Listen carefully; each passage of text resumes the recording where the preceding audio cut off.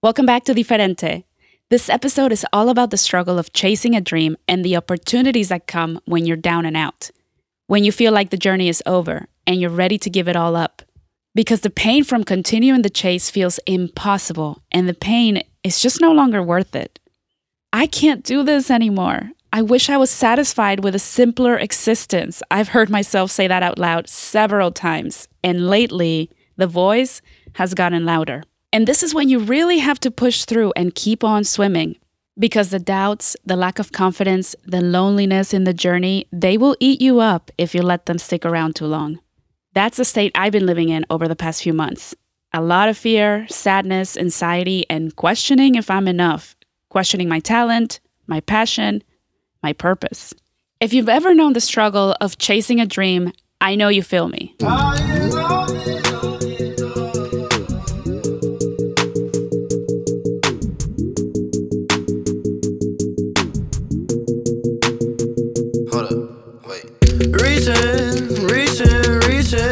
You can't see them, but you can always feed them. They be reaching for your peace of mind. They always want a piece of mind. Oh no, you can't give it to them. They want. My guest this episode is my friend Irvin Ross. Irv and I go way back. And when we had a chance to sit down while I was in LA, we talked about his experience in pursuing his passion for the arts as an actor.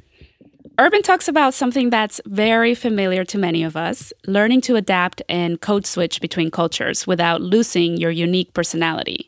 Ironically, Irvin spent most of his childhood trying really hard not to stick out, but his uniqueness eventually led him to the career he has today.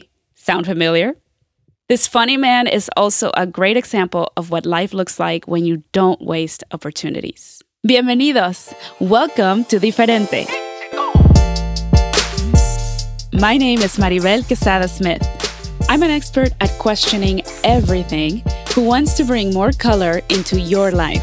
I'll be coming at you every week with a little humor and a mountain of passion to share with you stories and ideas related to life, culture, creativity, and business that will inspire all of us to explore different perspectives. Don't be surprised if you find yourself motivated to shake things up. That's known to be a side effect of the Diferente life, and it's contagious. Now let's get to it. Mr. Irvin Ross. And I don't even know why I said Mr. Irvin Ross. I know, right? Thank you so much for being on the show. Welcome to Diferente. Thank you very much for having me. We're out here in LA. Another great interview out here in LA. Beautiful, scenic 20th floor. Enjoying the scenery and also enjoying each other's company because Irvin and I have known each other for many years. Yes. So we were in high school when we met. Freshman year. Yeah, it was. It was freshman year. Yeah. So let's start at the beginning. Tell me a little bit about how you grew up and where you grew up. Okay. I am born and raised Columbus, Ohio. It's still to this day one of my favorite places ever, even though I don't live there anymore for very, very, very obvious reasons. I guess it's not obvious to anyone else. No, we haven't talked about that yet. Well then, it'll be obvious by the end of this. You'll understand exactly why I left. But why I also go back. Like, I grew up out there, and which was strange being one of the only minority families in the entire, school. That was awesome. You face some hardships because of that, some varying of opinions from people. But thankfully, I had an older brother who was 2 years older than me and much stronger than most of the people in the school. So I had a kind of a pass when it came to bullying. It really worked out for me. So if you're going to have kids, have them 2 years apart and make sure one's really strong. One's stronger than the other. One's stronger than the other because it's going to be a necessary thing. And we met our freshman year in high school at Grove, because at that point you guys were going to Groveport, Madison, which is where I went. Yeah, I moved from Galloway schools, from Galloway. I moved from there to Groveport in the summer after 8th grade, which is the worst time ever to move if you're a kid because you're just are you kidding me? You're I just spent all this time securing all my friends, making plans for high school and the future, which I have no concept of because I'm in 8th grade, but then I have to make all new friends all over again. Yeah. But then we met, so it was fine. It was great. We met actually, I think we met in art class, but we also became friends because we were both interested in drama club, it was called drama club back then. I don't know why, but basically theater club. And we were in plays together. Yes. And we grew up. I mean, we basically grew up together because then we ended up going to Ohio University together. Same college, yeah. But let's take it back a little bit. In high school, did you always feel like you were accepted for who you were? Accepted. As you were, I should say. I'd say yes. I'd say absolutely I was. I mean, I think the only person that really judged me in high school would be me. I mean, it's the typical, where you never think you're good enough because of what you see, what your influences are. But I think everybody else was very accepting. So you never felt like you had to change who you were to be accepted or fit in? Oh, no. You always adapt. Oh, let me get that part straight. You adapt. You adapt to wherever you are. How so? Like when it would be different when I would go to school, in Groveport where there were very few minorities than when I'd say go visit my cousins who lived in the predominantly Black area of the city. It's a completely different, like, especially being a kid, you have to act differently to kind of navigate both environments because you set yourself up for criticism by acting either way. Like my cousins would make fun of me for sounding too educated. They were like, "Oh, you think you're smart or something?" And I'm like, "No, I am. I'm pretty sure I'm smart. Like and I'm not going to brag, but I'm pretty sure I got some education in me." But that would make me an outcast in that community. Whereas if I, portrayed behavior like my cousins in, the community I was in, it made people kind of shy away, like, "Oh, wait, this is one of those angry young Black youths." And it's like, no. Sorry, I'm just trying to fit in. I don't know what's going on. But I guess it worked now. It worked for my career today. So you just you got to learn to be a chameleon. So you learn to adapt. That's so interesting because now I realize why I couldn't figure it out. I didn't adapt. I kind of did. I kind of molded a little bit and wanted to be like all the other girls. But it was really hard because at the same time I was fighting my inner no, I want to be unique. I want to be who I am. But then I couldn't be who I was and be accepted because, as you said, we were the very few minorities in that school. So I never felt like I could adapt. You adapt behavior. Like if you're in a village full of people who all walk with a hunch, you probably shouldn't stand up straight. Like you're going to stick out like a sore thumb. However, you don't adapt your personality. You always stay who you are, but you do adjust things like, we put on fancier clothing when we go to upscale places. We have a little bit more dinner etiquette when we go out to a really nice restaurant. That doesn't change who you are. It's just adapting to your environment. So in high school, what did adapt mean to you? Well, I felt the need to, because I noticed a lot of the guys, especially the popular ones, played sports. So I felt the need to do that at the beginning of high school. And then I realized that's terrible and I don't like to run. So pretty much all sports involve running, which is silly. I'm like, save all that energy for later in life. Like nobody when they're 90 is like, man, I'm glad I ran all those miles. Like, did you feel like being in theater club was actually true to who you were, true to your personality back then? Back then, I did because I'm a music buff. I love music. That's how I got started when I was a kid. Oh, that's right. You were in band too. I've been in bands since school. But I found theater to be very fun in a way that you can express yourself. It's like a safe space. Even though some scenarios it's not the safest of environments for everybody. A lot of group changing rooms, which are very awkward. But it's a safe space in that you can express yourself artistically. And that for me was important, even though at the time I had no concept that what I'd done in high school would lay the seeds for what I do now. Because it's been a bunch of jobs in between. So then we went from high school to college, as I said before, and you joined, I'll never forget this. Go Bobcats. It's like we were hanging out our freshman year, we're having a great time, and then suddenly we lost Irvin, and it was like the sophomore year, we come back to school and we're like, well, where did Irvin go? I don't know. Well, I guess we'll run into him eventually, because this is all like pre-cell phone era. And then remember the good old days when you had to actually physically find a human being? Or call them on the phone at their dorm room. Exactly. If you aren't standing there, you missed that call. That's just how it works. So then suddenly we end up at a party and we run into Irvin at a Jewish fraternity. Yep. Which if you know him or would know him, you know how weird that is and out of character, I guess. So can you please tell me how you ended up in this Jewish fraternity? I'm sorry, I can't say it without laughing. Because it was so random. Best. I would hang out freshman year on the south side of campus, which sounds like a bad area because like the south side of anywhere is usually a bad area, but it's not. It's just where all like they stick all the hippies. Like they're just like, you kids play your ultimate frisbee by the fields. You know, that's where they stick all the hippies. So I'd hang out there, and I'd hang out with this guy at the dorms, and named Dave. And Dave was, you know, he's our age. He's from Cleveland. He's a Jewish guy. And he was telling me about this fraternity, AE Pi. And I was like, I don't know, I'd probably, I'm thinking I'm a black guy. I should probably join a black fraternity and, further not stick out. Like maybe try to go with the flow of things. But he took me to a party with the fraternity, and I enjoyed every second of it. I think I remember waking up the next morning on the lawn next to my dorm, not making it indoors. And I was like, you know what? This seems like it's a win. This seems like the right decision for this point in my life. Plus, I really do like exploring other cultures. What was the biggest lesson from that experience for you? It's to literally take everybody at face value. Don't make assumptions. Like, don't make assumptions about anybody, because I have never seen more bacon eaten in my life, in my entire life.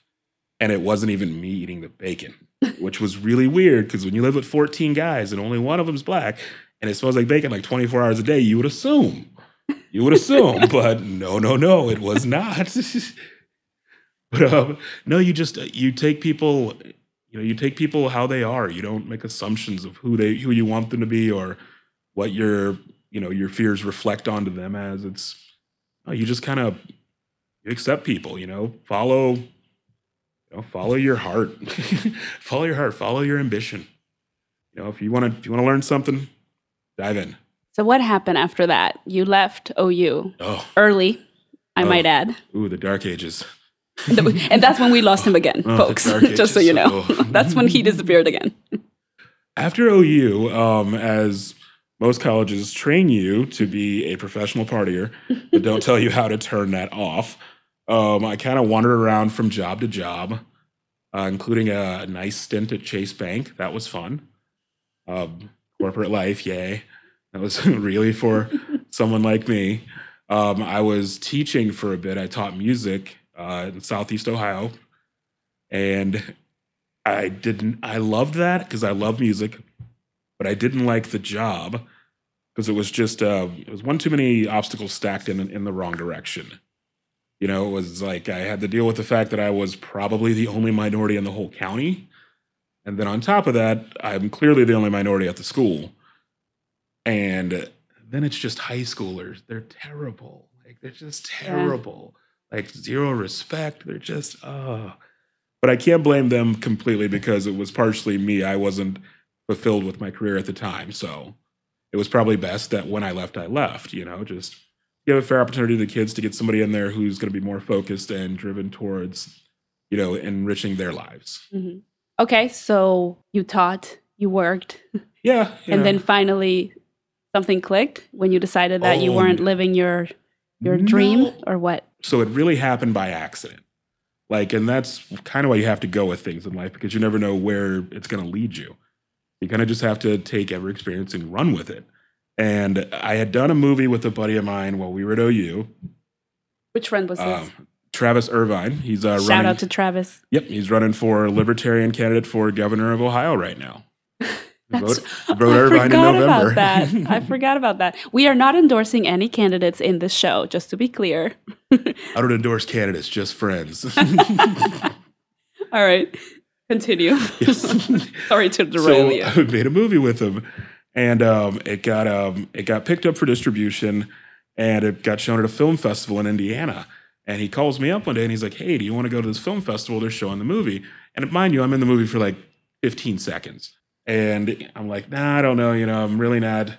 I'm not doing much. I'm trying to find a job right now." And he's like, "Well, hey, it's free food and free booze all weekend." And I'm like, "All right, so you can pick me up now, right? I'm ready. Let's go to this." And I go to this film festival in Indiana, and we enjoy ourselves a little bit to excess, but we enjoy ourselves. And the opening day of this film festival, there's a band playing on stage, and the drummer goes outside to, I guess, have a cigarette or whatever, and I jump on stage while pretty intoxicated because I'm a drummer. And I'm like, I can fill in. This guy's gone. I can take over right now. And I start playing with the band, and I'm keeping up and everything, and they're enjoying it. And then after a couple of songs, I managed to grab the microphone from the lead singer, and I start telling jokes. I don't remember this part of the evening so much. So about 6 months later, I get a phone call from a guy named Bill. He's a producer. And he's like, hey, I saw you at the film festival in Indiana. And I'm like, all right, did I break something? I apologize. I'll pay for it. No problem. It was a fun weekend. And he's like, no. He's like, I was there and I thought you were really funny. I'm doing a movie. Do you want to roll?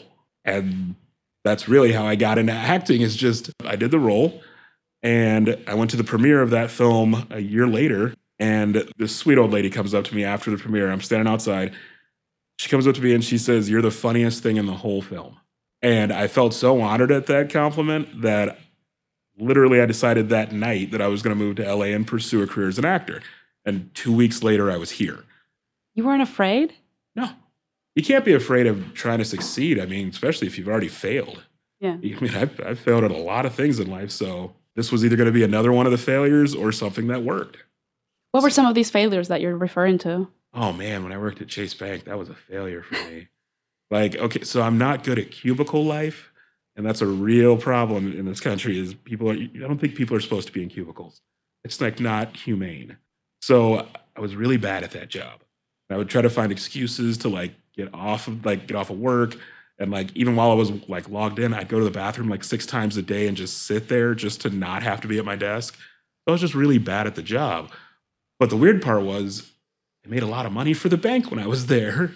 That's the part that was confusing. I was like, I'm actually good at this job. I just don't like the job. Mm-hmm.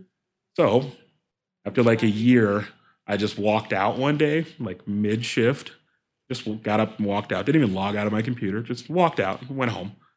And about a week later, I get a phone call, my boss, and she's like, hey, Irvin, haven't seen you in a little bit.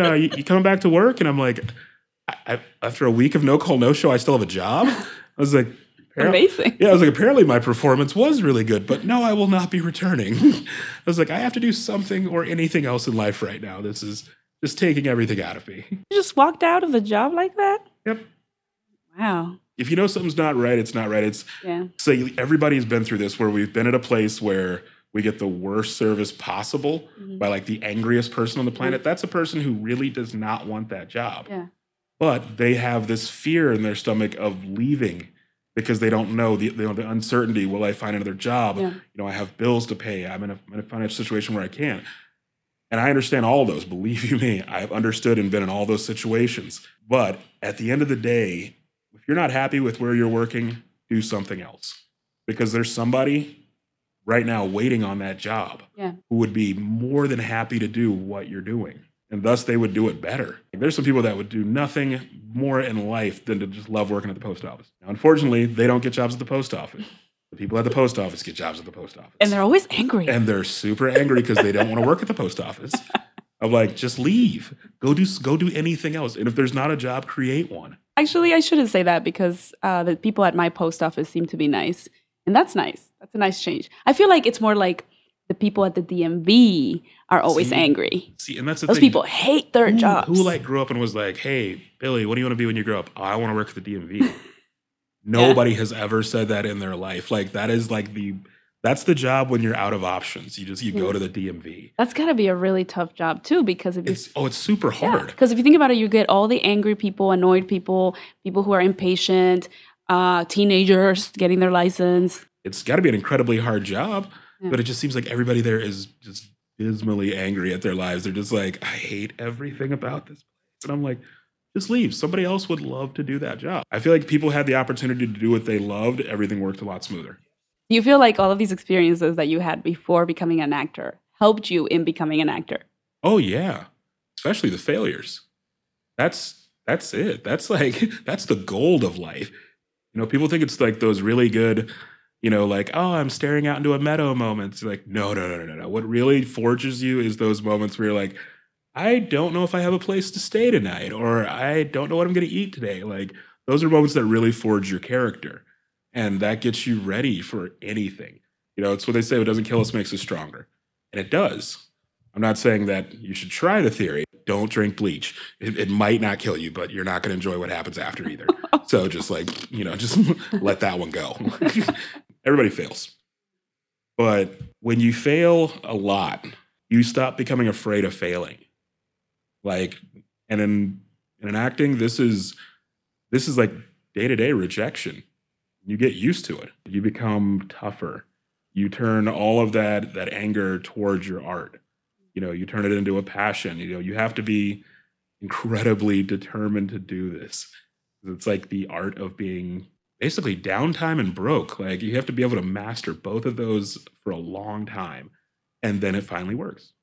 Tell me about your first few months in LA, because you had some of those experiences initially. Oh, yeah. Of not knowing where you were going to sleep. Can you talk about that? Oh, yeah. So I was not prepared for the housing price when I moved to California. You didn't do any research? I told you I decided to move here, and 2 weeks later, I was here.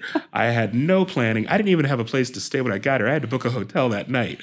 But I moved out to California like everybody who's going to pursue a career in acting, with a head full of dreams and no practical idea of what was going to happen. Because you can't really plan on it. You're just like, oh, I'm going to come out here. I'm going to change everything. The industry's going to love me. Within a year, I'll be a working actor. And that's not how it works. Mm. And if it does, I actually feel worse for you, because it's something to taste that early, but the only way to do this is career building. To me, it's better to start small. You start small and you work your way up. Now, my first year here was starting extraordinarily small, because I had no concept of how to do anything in this business. All I knew was that people told me I was funny. That's all I had to go on. I was like, that'll work. I was like, that's enough. One person told me I was funny. That sweet, sweet 80-year-old woman outside of a theater in Indiana, that's enough. That's all the motivation I need to do this. But I was not getting any work. But I'm out here, and I finally get a call from Central Casting saying, hey, you want to be on the show Californication? I was like, yeah, okay, cool. I'm thinking, okay, I'll show up. It'll be like one day I'll get free lunch and $64. It's horrible. At the time, that was the going rate for background at $8 an hour. But it's free lunch, though. It's free catered lunch, though. All right. So I show up, and it's not just for one day. It's for 5 weeks. I'm there for 5 weeks' time doing 5 episodes of the show. Still just background, but we ended up being part of RZA from Wu-Tang Clan. We ended up being part of RZA's entourage. So we got to hang out with RZA for 5 weeks. And that's like the first celebrity I really got to hang out with. And I was like, oh, this is sweet, man. I grew up listening to his music. So it was really cool to just kind of be in his presence. And he's a really, really, really intelligent guy. Not like these kids these days. You know who I'm talking about, little fill in the blanks. We sound so old. These kids these days. These children and their hippity hop music.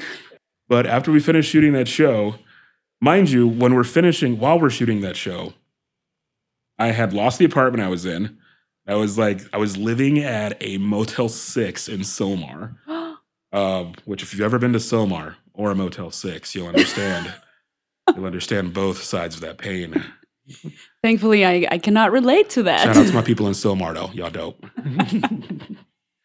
But I was living at a Motel 6, eating out of the vending machines. It was really bad. Oh, my God. I was, broke. And still going to set, showing up. So I finally, after we finished shooting, I'm like, okay, I'm going back to Ohio. I was like, no harm, no foul. Gave it my best. Mm-hmm. And I was like, I'm going to head back. So I go back to Ohio. And a couple months later, I get an email from a guy, and he said, hey, I'm doing a pilot. If we fly you out here and pay you, do you want to do it? And I was like, yeah, why not? Yeah, let's go with that. I'm not doing anything in Ohio at the time anyway. I was still in between jobs. I had just gotten fired from Save the Children, which is really awkward, really awkward. I'm like, it's one of my shameful moments in life. I did get fired from a charity for children. Oh my gosh. Because I didn't raise enough money for children. All right, so you came back to Cali? Came back to California. At this point, I was trying to still just submit for any amount of work I could. And I look online on this place called IMDb, Internet Movie Database, and it shows the Californication episodes.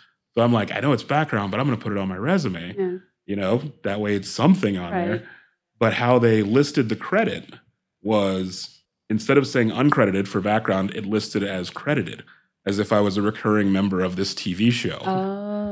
That usually does not happen. It does not happen. It's a super rarity. That's luck, man. This is how this all weirdly started. Is I had listed as credited, like I'm a recurring member of the show. So I'm looking through IMDb's casting notices, and I see a notice for a management company looking for actors to represent. And I submit my resume and my IMDb link saying it's credited, and they call me the next day and say, hey, we want to set up a meeting. I'm like, okay, this is like my first anything that's gone well for me. And, in this town, I'm like, all right, this is it. We go set up a meeting, and they were like, so you were on Californication? I was like, yep. And they were like, 5 episodes. I'm like, yep. And they're like, well, hey, you seem like a really cool dude. We definitely want to sign you. And I'm like, all right, I guess. Yeah, absolutely. And they're like, we're going to set you up with an agent. Go meet her on Monday. And, I meet her that following Monday. And she's like, you're on Californication, 5 episodes? And I'm like, yep. And she's like, I want to sign you. And so I get an agent and a manager in the course of 4 days. And a couple weeks later, IMDb corrects the credits where it shows uncredited. Oh. My manager calls me and he's like, hey, was that Californication background? And I was like, yeah. And he's like, that's the smartest thing you ever could have did. Like, we can't drop you. You're in a year-long contract. So I ended up getting representation from doing background work. Which is unheard of, apparently? Completely unheard of. Oh. It's not something that happens.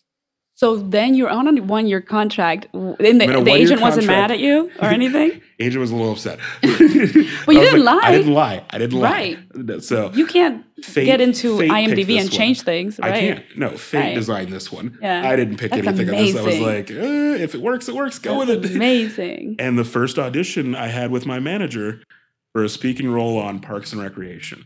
And I booked it. So at that point, they stopped being upset. They're like, okay, he can do it. Like, it was like, once you prove yourself once, everybody's like, okay, you're in. Yeah. And it went on from there. And I'm still with the same manager to this day. Oh, hey. 8 years later, we are still together. The guys at Entertainment Lab are amazing. Absolutely amazing. And what are you, what are you working on now? Or what have been some of the latest projects? Strangely enough, I'm kind of in the circle of my life right now. What I'm working on now is called Killer Raccoons 2. Oh, and it's the sequel to the first movie that I was in for like 15 seconds. We got together years later and we decided to do the sequel. Are you writing too? Are you writing this on this film? No, I didn't write for this one. Okay. This one, my buddy Travis Irvine, forget another shout. He had wrote this, a couple years earlier. And, and amongst our group of friends who were all people from the first movie, we're all like, yeah, he's not going to make a sequel. There's no way. He's saying it, but he's not really going to do it. And then he got it all together. He made it all just come together and work. Yeah, Travis has a way of making things happen. He very much so does. Anyway, I know nothing about his agenda, though, so I can't really endorse. Maybe we'll have him on the show so he can tell us. He'll probably be the only candidate who will talk to me anyway, so. See, what kind of candidate doesn't talk to people? I'm interrupting this awesome episode to ask you a favor. Will you take a few seconds to leave a review? Tell me what other topics you would like to hear on the show. It takes less than 30 seconds to write a review, and you can help change lives.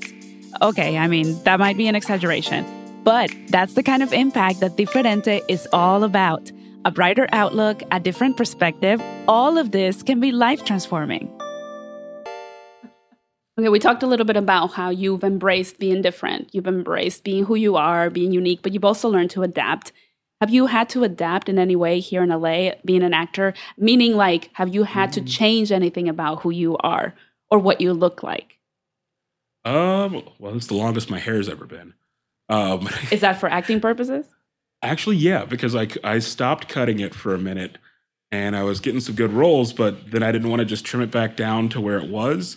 So I just kind of kept letting it go, and then I kept booking more roles. And now, I go into auditions, and that's the first thing that's said is that people compliment my hair, and I'm like, oh, well, cool. Thank you. I also didn't know I could grow dreadlocks either, but thank you. And I was like, so people love it now. So now I have to keep it.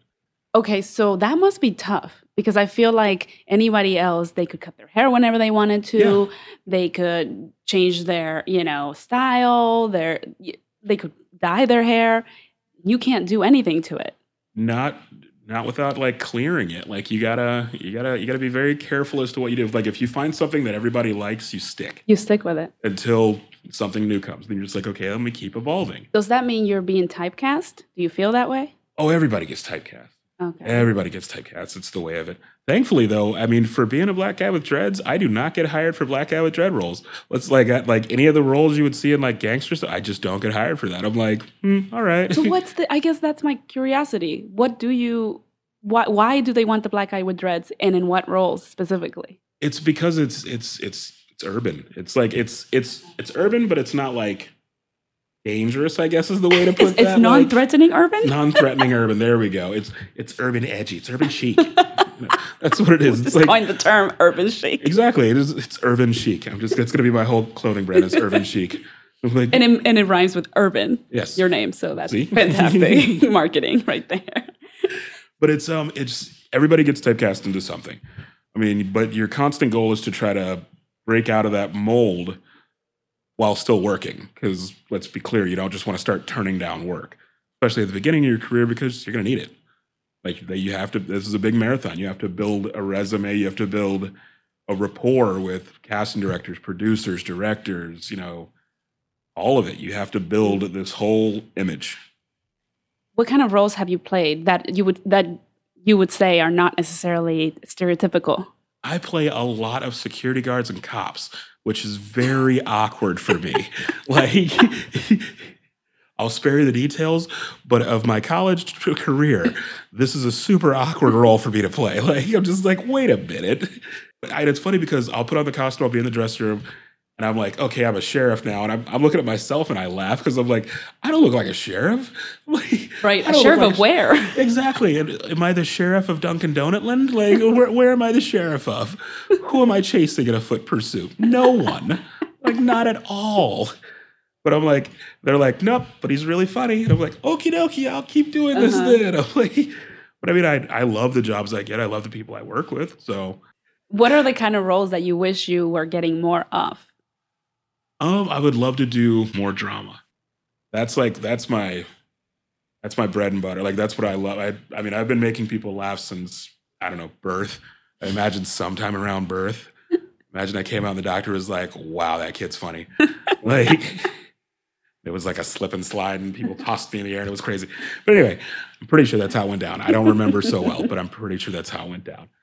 But when I do anything involving drama, that's when I really feel like I'm doing the work as an actor, like getting into character and like building and, creating the memories. And that's the part I really feel connected to because it's almost like free therapy. Like for me, it's just a super like free therapy. It's like I can get all of the emotions that, the emotions that we all bury down inside. This is the way you can express them in a safe way. That's what I'm writing towards. And I was like, I'm like, basically, if they're not going to give you the job, create the job. I agree with you because I feel like right now there's a lot more opportunity than there was 10, 20 years ago when it comes to leading roles for minorities. Mm-hmm. Do you feel like these leading roles for minorities, though, are written for people as unique as you? Well, here's the fun part is whatever they want, they'll make you look like. That's the weird part. Like, if you ever seen any movie with Samuel L. Jackson with hair, that's how it works. They knew he was bald, but they're like, we want him, so we'll put hair on him. Okay. Like, if they want me for anything, they'll shave my head, they'll give me face, they'll do whatever they want to do. Okay. So, it's the personality that does it. I think as this cultural shift that's going on right now happens, people want to identify more with not just people who've traditionally been the upper echelon creme of the creme of, beautiful people of the world. They want to see more real. Like, this is why you get shows like This Is Us. Like, it's such a good dramatic show, and it's not the most beautiful people ever. It's just like, if you notice, a lot of shows now don't have.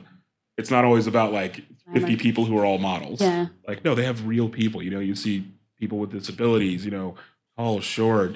Heavy set. You see it all now, And that's the trend I hope continues, because that's really what makes the story real. That's what makes people connect to it. It's like Forrest Gump. He was not literally the most attractive dude there, nor like the most in shape athletically, not the smartest dude by a long shot, but people love him because they can all identify with that person who's just genuine. Yeah. I'm like, that's what we need in this and everything, is just such a genuine. Give people that real experience. And I think that's what's going to make the huge difference moving forward in television film. What are like some of the rappiest experiences you've had as an actor? Give me one, because I'm sure you've had many. I got told by a director once to play it like I was autistic. Oh. And that's because I have two adopted brothers who are mentally handicapped. Oh. And that was like one of those moments where I was like, really? I was like, what do you even mean by play it like I'm autistic? I was like, what is that? What does that? Yeah, what does that even mean? Thankfully, I'll leave their names out of it, but thankfully the lead actor in the film stepped in and he lightened the situation by saying, oh, that's how I've been doing it the whole time. And it lightened the mood. It made everybody laugh because he knew it looked like a serious moment because I was visibly like, hey man, what do you mean by that? Like, come on, man. Like, like we're in a working environment. Yeah. You're clearly in charge. Like, I'm the tiniest person on this set right now. Like, I'm like, but hey, a little bit insensitive comment, man. Like, and I'm not trying to be sensitive about everything, but No. But I understand that you have an experience that's personally connecting you to that like statement. If we were riding in a car and I was like, hey, drive like Stevie. Like, you see what I'm saying? This would be a problem if it was like, hey, I take offense to that. Like, you see? Like, so you don't, especially if you have a personal connection to it. It's like. Yeah, it's the personal connection that makes a difference. And that's what we talk about all the time. And what I like to talk about with people is tell me about the experience that affected you and how you grew from that or what you learned from that experience. Not, I try to stay away from discussing opinions on things that we know nothing about. I try to that's why I bring people on the show, because I want to talk about their point of view through their own experience. Because there's nothing more valid than a person's actual experience. Yeah, this is it. Like, this is what I see. Yeah. Like, this is all I know. Absolutely. So what kind of advice would you give to someone who is struggling to decide between staying somewhere they hate or staying at a job they dislike or hate and pursuing their dream? I'd say always pursue your dream. Always. Because the fun part about it is you're going to fail not pursuing your dream. So you might as well fail pursuing it.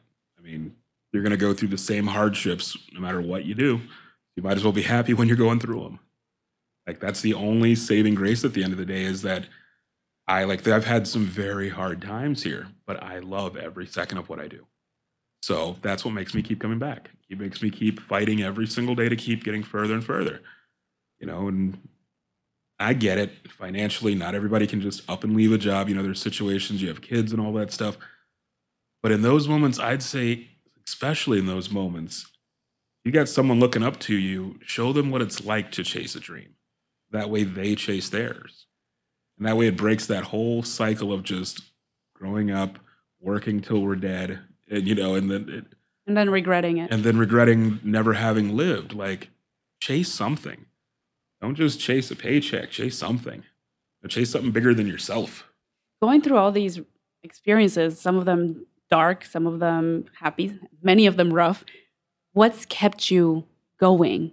Because a lot of people find it easier to lose themselves in drugs, in alcohol, in just whatever, other lifestyles. What's kept you grounded? Because LA can be, and it can really suck you in a bad way. Oh, the city can destroy it really quickly. And it's actually not even the city. It's just the city, it breeds the environment in which you can destroy yourself. Yeah. That's really all it is. It's just, but how I've managed to avoid a lot of the pitfalls of this is, it's going to sound weird, but two things I make sure to do every single day. I try to watch at least one episode of any cartoon, preferably the older the better. Like, I love like Popeye, Tom and Jerry. Oh man, like anything that I grew up on. Parents don't show those cartoons anymore. They're too violent. Yeah, exactly. I'm like, oh, this is too violent. Grand Theft Auto is not, but that's too. Got it. I was like, but I always watch at least one cartoon a day. And I literally try to take at least a couple of minutes a day just to laugh. That keeps me going. Because I realize it's, I love my life. I love everything about it. There's things I would change clearly, but that doesn't mean I beat myself up about those things because I don't. Now, I know you've talked a little bit about how you deal with rejection, but how do you deal with criticism? I enjoy it. I actually enjoy it. That's the sick part about this business is with the rejection, you build up this kind of thing with I'm weary when anybody is always like, oh, you're the best, you're so funny, you're so funny. I'm weary then. But when somebody's like, hey, that was all right. I'm like, thank you. Mm-hmm. That's an honest answer. I'm like, because that's the only way you really get better is not through the praise, it's through the criticism. When somebody's like, oh, you could have done this better. Like that's why I love my acting coach now is, he'll tell me exactly what I did wrong. I'm thinking I walk in and I do a scene and I'm thinking I just killed it. And he's like, I can point at least 20 things wrong. And I'm like, okay, that helps. Keeping you humble. It is, because it does keep you humble. You have to bring it back to a base level. Okay, so last question for you. Mm-hmm. I always ask my guests what their passion is and how they define success, but I'm pretty sure it's clear that we know what your passion is. Acting. Is that correct? In a way, yes. Okay, tell me what. My passion's always been in the art. Okay. Like whether it's music, acting. Unfortunately, I'm not great at drawing. But I've always had a passion to create. And it's something I've said since I was a kid. Like one of my ultimate goal forever is if I can make everybody in the world laugh just once. That's it. That's not money, not fame, anything like that. Just make everybody forget about their problems just once. Just for one brief moment in history. And I'll feel like I'm a success. That's all I ever wanted to do. And that's my final question is, how do you define success? To me, success is if I can look back over my life and smile, I've succeeded. That's it. If I can look back over everything I've done, the good and the bad, and it's, in my mind, balanced more to good than bad, if I can still smile at the end of the day, I've succeeded. Money can't be a measure of success. Can't be. I mean, there's people who are broke and did amazing things. So it has to be something personal that you took advantage of every moment, you lived, you loved, you laughed. That's it. That's a successful life. And so here we are. I want to thank Ervin because I think unintentionally, he said exactly what many of us needed to hear right now. Check back next week for our body positive and intuitive eating episode with anti-diet dietitian and fellow podcaster Christy Harrison. This episode was produced with perseverance by a group of talented folks. Our editor is Ricardo Pujol, production assistant Paola Chueca. The track you listened to is called Silent Killers by indie artist Keegan Stromberg. Check out his other tracks on Spotify. He's awesome, and that's spelled Keagan. Don't forget to connect with us on Facebook and Instagram at Diferente Podcast. I'm Maribel Quesada Smith. Thank you for listening. Thank you for listening to Diferente. If you like this episode, let me know by leaving a 5-star review and by sharing a screenshot of this podcast on Instagram or Facebook. Just don't forget to tag me at @adiferentelife so I can know you're listening. Hasta pronto!